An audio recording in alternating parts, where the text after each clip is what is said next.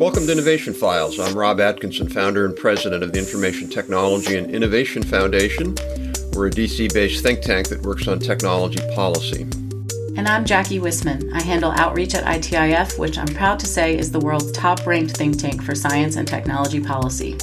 And this podcast is about the kinds of issues we cover at ITIF, from the broad economics of innovation to specific policy and regulatory questions about new technology. And given that China is the huge influence on technological innovation and U.S. technology capabilities, we're talking today about China. Our guest is Barry Naughton. He's the So Kwan Lock Chair of Chinese International Affairs at UC San Diego. He's one of the world's most highly respected economists working on China. He's an authority on the Chinese economy with an emphasis on issues relating to industry, trade, finance, and China's transition to a market economy. His most recent book, The Rise of China's Industrial Policy, 1978 to 2020, is what we're talking about today. Welcome. Thank you very much. It's a pleasure to be here. I've really been focused on China for, maybe 10, 12 years, kind of starting when I was co-chair of the U.S.-China Innovation Experts Group with the Obama administration. I have to say, Barry, I've relied on your work over those years, and not just your latest book, but other books, articles. So really found them super helpful and would really encourage our readers, anybody who, want to go deeper into this, pick up Barry's new book. Really fascinating book. And while it has academic rigor, it's really fun to read. It's not a slog, so that can help. It's available as a free download, so we'll link to it in our show notes. You're not supposed to say that. You're supposed to buy the book. That's all right. Buy Barry's book. You can download it. Just make sure you cite it. Exactly. Anyway, as I said, I thought your book was really insightful. I learned a lot. One of the points that you really made quite clear was that there have been two phases of Chinese economic and tech policy, sort of pre-2006 to 2008 and post. And can you explain that for our listeners? What does that really mean? What does it imply? I mean, China, from the outside, it always looks as if the Chinese government is planning everything and programming everything. And it's easy to see a continuity in the last 40 years of Chinese policy. But the reality is, when you go back before about 15, 20 years ago, the efforts of China to really implement a government-steered technology and industrial policy really came to nothing. I mean, they were unrealistic targets. They didn't have resources to put behind it. And so they have really almost no role in the Chinese economic miracle. When you really look deep into the Chinese economic miracle, what you see is big changes in economic structure, but changes that are driven by unequal pace of liberalization. Things like, export garments gets liberalized, and we see big growth in that sector. So it's really marketization becomes industrial policy. And then around 2006, as they face the fact that the Chinese economic miracle is sort of running out of steam because they don't have these huge reserves of labor anymore, they really start to get serious about industrial policy. They start to issue targets and refine the targets. They start to put money behind it through many different channels. So it's really only in that decade plus that they're really doing a kind of big push industrial policy of the kind that I think by today, of course, people clearly associate with China. I think you say this in the book, but if you characterize China pre-06, it was really an industrial recruitment or industrial attraction strategy. It was opening up China to the world as a production base. And they're, Deng Xiaoping doing that in 81 or whatever that was, in Guangzhou and other places. And that was a highly successful strategy. But then, as you know, they felt like they needed to do something more. And in a way, I mean, one of the really funny things about China at this crucial turning point about 2005, 6, 7 is, from all of our research, we cannot find that there was any kind of deep fundamental decision. Oh no, we're going to do it different now. It was just this incremental process where, partly for political reasons, partly for economic reasons, partly for technological reasons, gradually they start relying more and more on direct government intervention and, of course, direct party intervention. And it just, at first it's almost like a compromise between there's a group of market reformers who want to go faster. And even in China, there's still a group of old-fashioned conservatives who actually wanted to roll back reform. And this strategy was sort of in the middle. It was, well, we're not going to roll back market reforms, but we'll guide the economy more. We'll put more money into more of the high-tech sectors. So it gradually, shifts onto a different trajectory. And then that trajectory then just, of course, becomes stronger and stronger. It feeds on itself and pushes on itself and becomes the overwhelming complex of policies that we see today. And what do you think was the overarching goal they saw in all of this? I think, especially initially, the overriding goal was simply to make a smooth transition from a kind of labor-intensive growth to a much more innovation and technology-driven growth path. I mean, that's, I think, what got them started. Of course, if you're thinking about China, Chinese Communist Party, it's always thinking about security, too. So I think growth was the prime driver, but just a half a step behind it is the idea China needs to be more secure. It needs to be a stronger power. It's got to watch out for conflict with the unnamed other, who is, of course, always the United States. One thing that always, puzzles may be too strong a word, but when I go to China, when I've met with Chinese officials either there or here, one thing that I think is clear to me is they don't really have an overarching domestic productivity strategy. Their ag sector is still, there's a lot of low-hanging fruit there, for example. I remember going once into a little shop in a hotel, and there was somebody to take my sandwich, and then they handed it to a person who put it into a bag, and then there was a third person to take money. I know part of that's just they got a lot of workers, but the Chinese officials I've talked to, they see the way to gain productivity as going up the value chain rather than, in addition, maybe broad-based productivity in retail and logistics and finance and all that. You have thoughts on that? Yeah, absolutely. I think one of the difficulties for those of us who track China is there's always something new to follow. And so the temptation to sort of be continuously distracted by all the new policies is kind of overwhelming. And we often forget to stop and say, well, wait a minute. Certain things didn't happen that we were talking about a decade ago. And one of the things that didn't happen was China never rebalanced.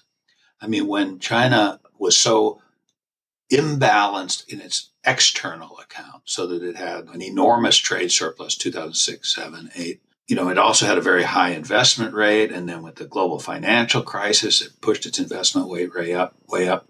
So many of us were saying, well, it's going to rebalance to a more consumer-driven strategy.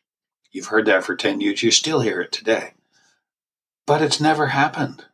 It's still this government-driven, investment-led strategy. Now, why did I go on that long digression when you asked me about, a broader concept of innovation and productivity? It's because I think the two go together and are almost the same thing. In other words, they had an opportunity to say, well, now we're going to allow consumers a much greater voice. And that means there's going to be innovation across the board. Yeah, more high-tech stuff, but also more products, more services, things that appeal more to this now middle class, sort of half middle class economy. And of course, income growth has been so fast, there's still been plenty of that. But as a strategy, it really is the road not taken. And I think it's a big disappointment. I think it's important that we call it out and say, hey, China never rebalanced. It became even more government-led. And the role of the consumer has never been fully brought into play. What's been the role of President Xi in all of this? He's such a strong driver of everything. Because he is, because his ideas are so complex and frankly contradictory, but also that he has a vision of the role of the Communist Party that is almost unbelievably backward-looking. He believes in a party that is composed of a politically active elite. He wants the difference between party members and ordinary citizens to be greater. not less, because they're supposed to be a vanguard. They're supposed to be more responsible, right? I mean, of all the things that have happened in China in the last 30 years, this to me is the most unexpected, because this was sort of the lesson that we learned from the catastrophe of the Cultural Revolution. It was that this kind of hyper-politicized approach leads to disaster. And yet, here we are again. Now, I'm not saying that, Xi Jinping is going to take us back into a cultural revolution, but that there are certain aspects of that he completely believes in. And so in the same way, if you imagine that vision on a kind of party personal level, I'll just transpose it to a national development strategy level, you see exactly what you see in China today, which is sort of everything for the team. The team has to strengthen the nation. The way to strengthen the nation is high technology. I mean, they say innovation, but what they mean is high tech, with, of course, the distinction that Rob just brought up a few minutes ago. So she's a big driver, absolutely. You see that when, I can't remember how long ago, a year or so or 2 years ago, where they mandated that most medium and large-sized companies now have to have a representative of the party in there. It was funny. One time when the strategic and economic dialogue was going on, and so I was over there as part of my role as this Obama task force on China. And so the members and a bunch of USG folks, we went on this tour, and we ended up visiting a very large state-owned enterprise. And it was in Beijing, and we're in the lobby, and we're waiting to meet with the number 2 deputy CEO. And I'm in the lobby, and I'm watching. They have this little display thing of the company's history going back. It was formed, I think, in 1913, or I don't know what it was. But what was really interesting is the very first placard was Marx. Then it was Lenin. Then it was Stalin. Then it was Mao, and then it was the country. And I thought, wow, that's really interesting that it's just so right out there in front. Of course, it's inside a state-owned enterprise where not that many people necessarily venture, right? I mean, you're an honored guest, but I'll bet they don't get too many foreigners. Yeah. I mean, and this kind of this is something I've been thinking about quite a bit lately, because translation is a big issue, right? I mean, you say things in Chinese, you have to say them in English. They have a whole strategy for not saying the same thing in Chinese as in English. Now, I mean, it's most obvious in the sense that when Xi Jinping leaves the country in English, he's President Xi. And when he returns to the country in Chinese, he's General Secretary Xi. Because within the country, everybody understands that the party rules. But in terms of dealings with foreigners, he has to be the president, because that's a kind of protocol-based thing. And there are other things like this, too. There's a line in the most recent party congress that says the Communist Party leads everything: north, south, east, west, students, businessmen, workers, farmers, etc. And the English translation says the Communist Party exercises overall guidance over all important issues. So it's not quite the same thing, So Barry, I want to this is fascinating. I want to kind of jump down a little more in specific levels. One of the things that you wrote about in there, which was really interesting, because we've followed these a little bit, but you had a lot of detail in this new policy tool they call industrial guidance funds. What are they? How do they work? How big are they? What's going on there? Yeah, this in conception, I think this is, if you're going to follow this kind of government-guided policy, this is a very smart thing to do. I mean, it's essentially a kind of clone of a venture capital fund, with the key difference being that almost all the main actors are state-owned entities. But you, just as in a venture capital fund, you separate between a strategic partner and a limited partner. The strategic partner is the one responsible for making the actual investment decisions. The limited partners provide capital and come together, twice a year or quarterly to discuss the investment strategy. So you've got much stronger incentives for the investor, much more specialization in who's making the decision. So it's a good idea. But of course, this being China, what we see is lots and lots of money pours into these. Oversight is, it's not horrible. It's better than some of the alternatives, but it's still not, a truly market-driven thing. Or rather, it's market-driven, but it's always buffered by politics and by other types of goals. But they're definitely big players. They've raised hundreds of billions of dollars that have then been passed on into investments in the crucial high-tech sectors. I think among these people are most likely to be familiar with the Semiconductor Fund, which has done two big rounds, all of which are fully invested at this point. I met with the guy who runs that once, and he talked a good line. He said, "Well, this is a purely private sector driven initiative. We're just an investment fund."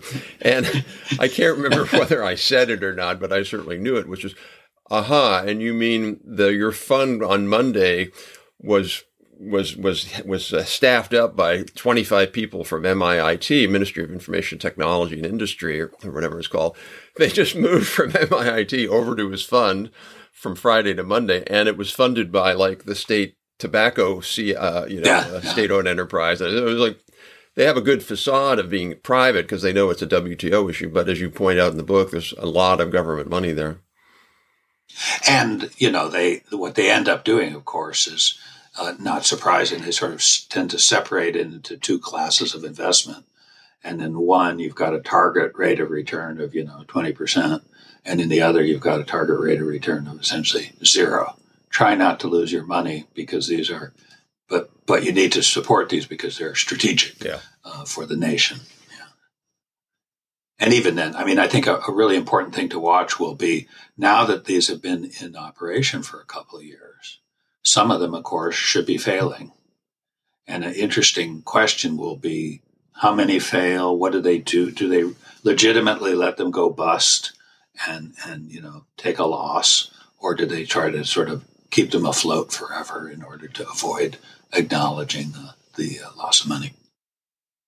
Another term we hear is civil-military fusion.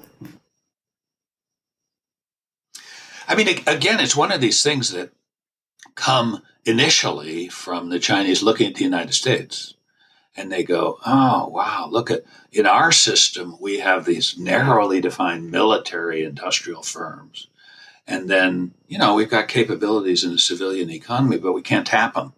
Look at the United States. They're so smart. They've got Boeing, they've got Lockheed that combine these things. And so it's really initially an attempt to emulate that model. But of course, again, it's China. So once they start down a road, they always go further than you expect. So it becomes a conscious effort to, first of all, emphasize to private firms that they have a responsibility in the Chinese system. They have to participate in this. And second, to sort of tap into, through various mechanisms, really a whole range of mechanisms, to tap into the expertise in artificial intelligence and new materials and other things that are developing in the non-state sector and the private sector, and to make sure that those are accessible by military and defense industry related projects. So, Barry, one of to me, the key things that I think people in the U.S., particularly I think a lot of the trade policy establishment people and kind of conventional economists, they don't quite understand about China. They look at this and they just see inefficiency. And of course, from a sort of capital allocation efficiency argument, the enormous amount of inefficiency. There's no, I don't think anybody questions that. But what they're missing, though, is the notion that certain industries are strategic in the world we now live in. And the Chinese recognize that. And they're willing to suffer inefficiencies to gain a competitive advantage in strategic industries like semiconductors and quantum and the like. And we still seem to be having this viewpoint of potato chips, computer chips, what's the difference, which was a Michael Boskin quote supposedly back in the first Bush administration. Do you think China, my impression is China sees that they have really two parts of their economy. They have a strategic part and they have a non-strategic part, and the strategic part they manage, and this non-strategic part they're willing to sort of let it go by how markets work. Is that too simple? No, I think that's a good characterization. I mean, I think the other thing is that there's a parallel conception that I think often overlaps, and that is they really believe in, shall we say, sort of strategic competition, and bigger is better. So there is this belief that really filters through so many different players in the economy that they need to build up a few large scale international competitors so that they can have heft. And of course, obviously, you see this with some of the big state owned enterprises. But I think you also see it with the attitude toward Huawei and other, and Alibaba and Tencent, that there's a strong belief, in other words, in national champions. Now, of course, the national champions are going to, in many cases, overlap with the strategic technological sectors. But I think in terms of the big problem for trade policy is that both these things are going on. Right? And I think that they have basically decided that they've developed a range of tools that will allow them to participate in the world trading system with all these tools in place to promote their national champions.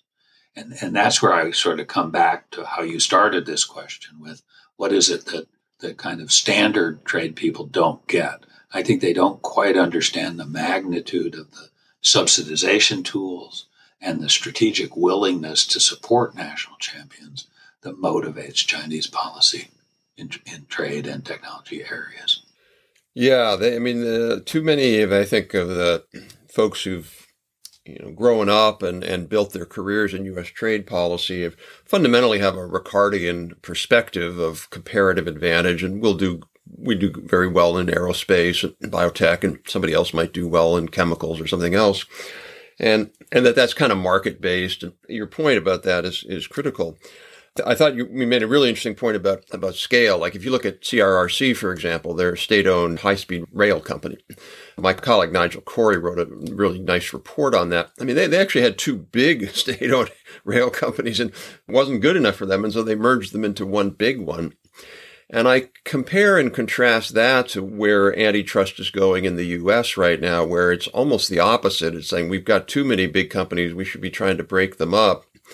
And our position on those issues is there's nothing wrong. In fact, it's good for antitrust authorities to be looking at anti-competitive conduct.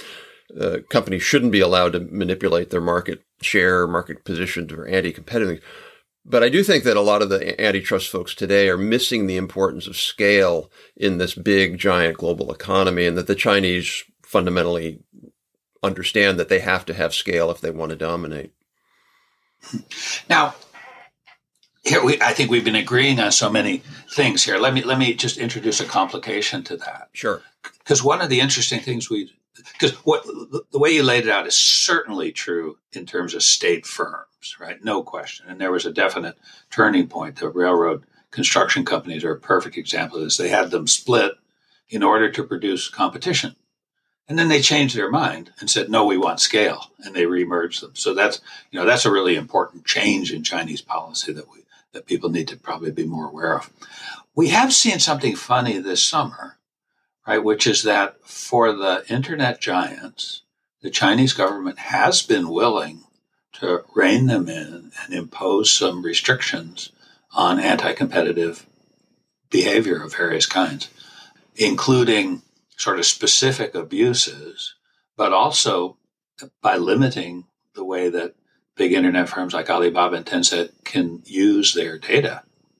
They now have much stronger restrictions on how they can, cross-use data across different business sectors. And it's been tough on these companies. They've lost a lot of their stock market value. And Xi Jinping has essentially said, I don't care.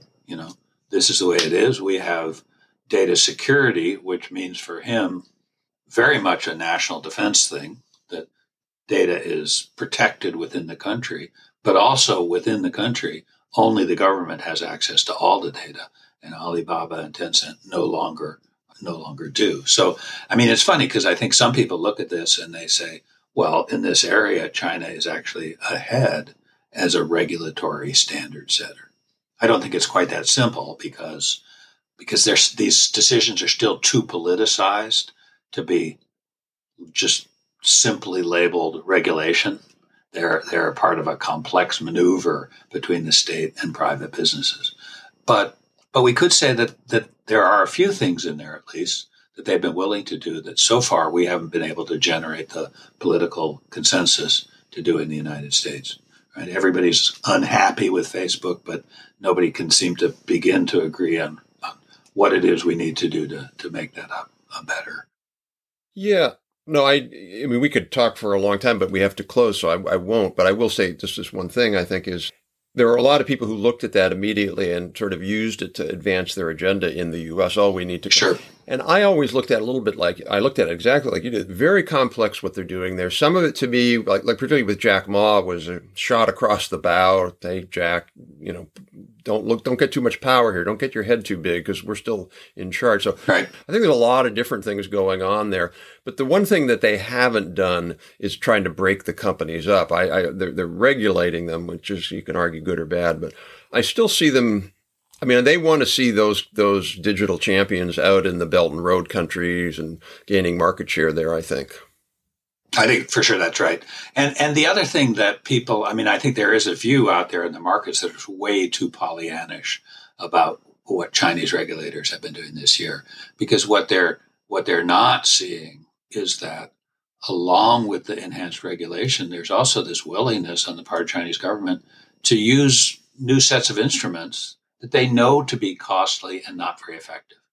And so it actually also represents a worrying, if you're China, shift away from an assumption that market conforming instruments are best. Now they're just kind of saying, whatever works, we're going to do it. Right. And what the long-term costs are, too bad. Let the chips fall where they may. It does seem like in the last year, they've kind of gone in a new direction. Barry, unfortunately, we have to close. I mean, maybe we can have you back another time. This is such a really interesting discussion. So thank you so much. I'd love to. My pleasure. And that's it for this week. If you liked it, please be sure to rate us and subscribe. Feel free to email show ideas or questions to podcast@itif.org. You can find the show notes and sign up for our weekly email newsletter on our website, itif.org, and follow us on Twitter, Facebook, and LinkedIn at ITIFDC. We have more episodes and great guests lined up. New episodes drop every other Monday, so we hope you'll continue to tune in.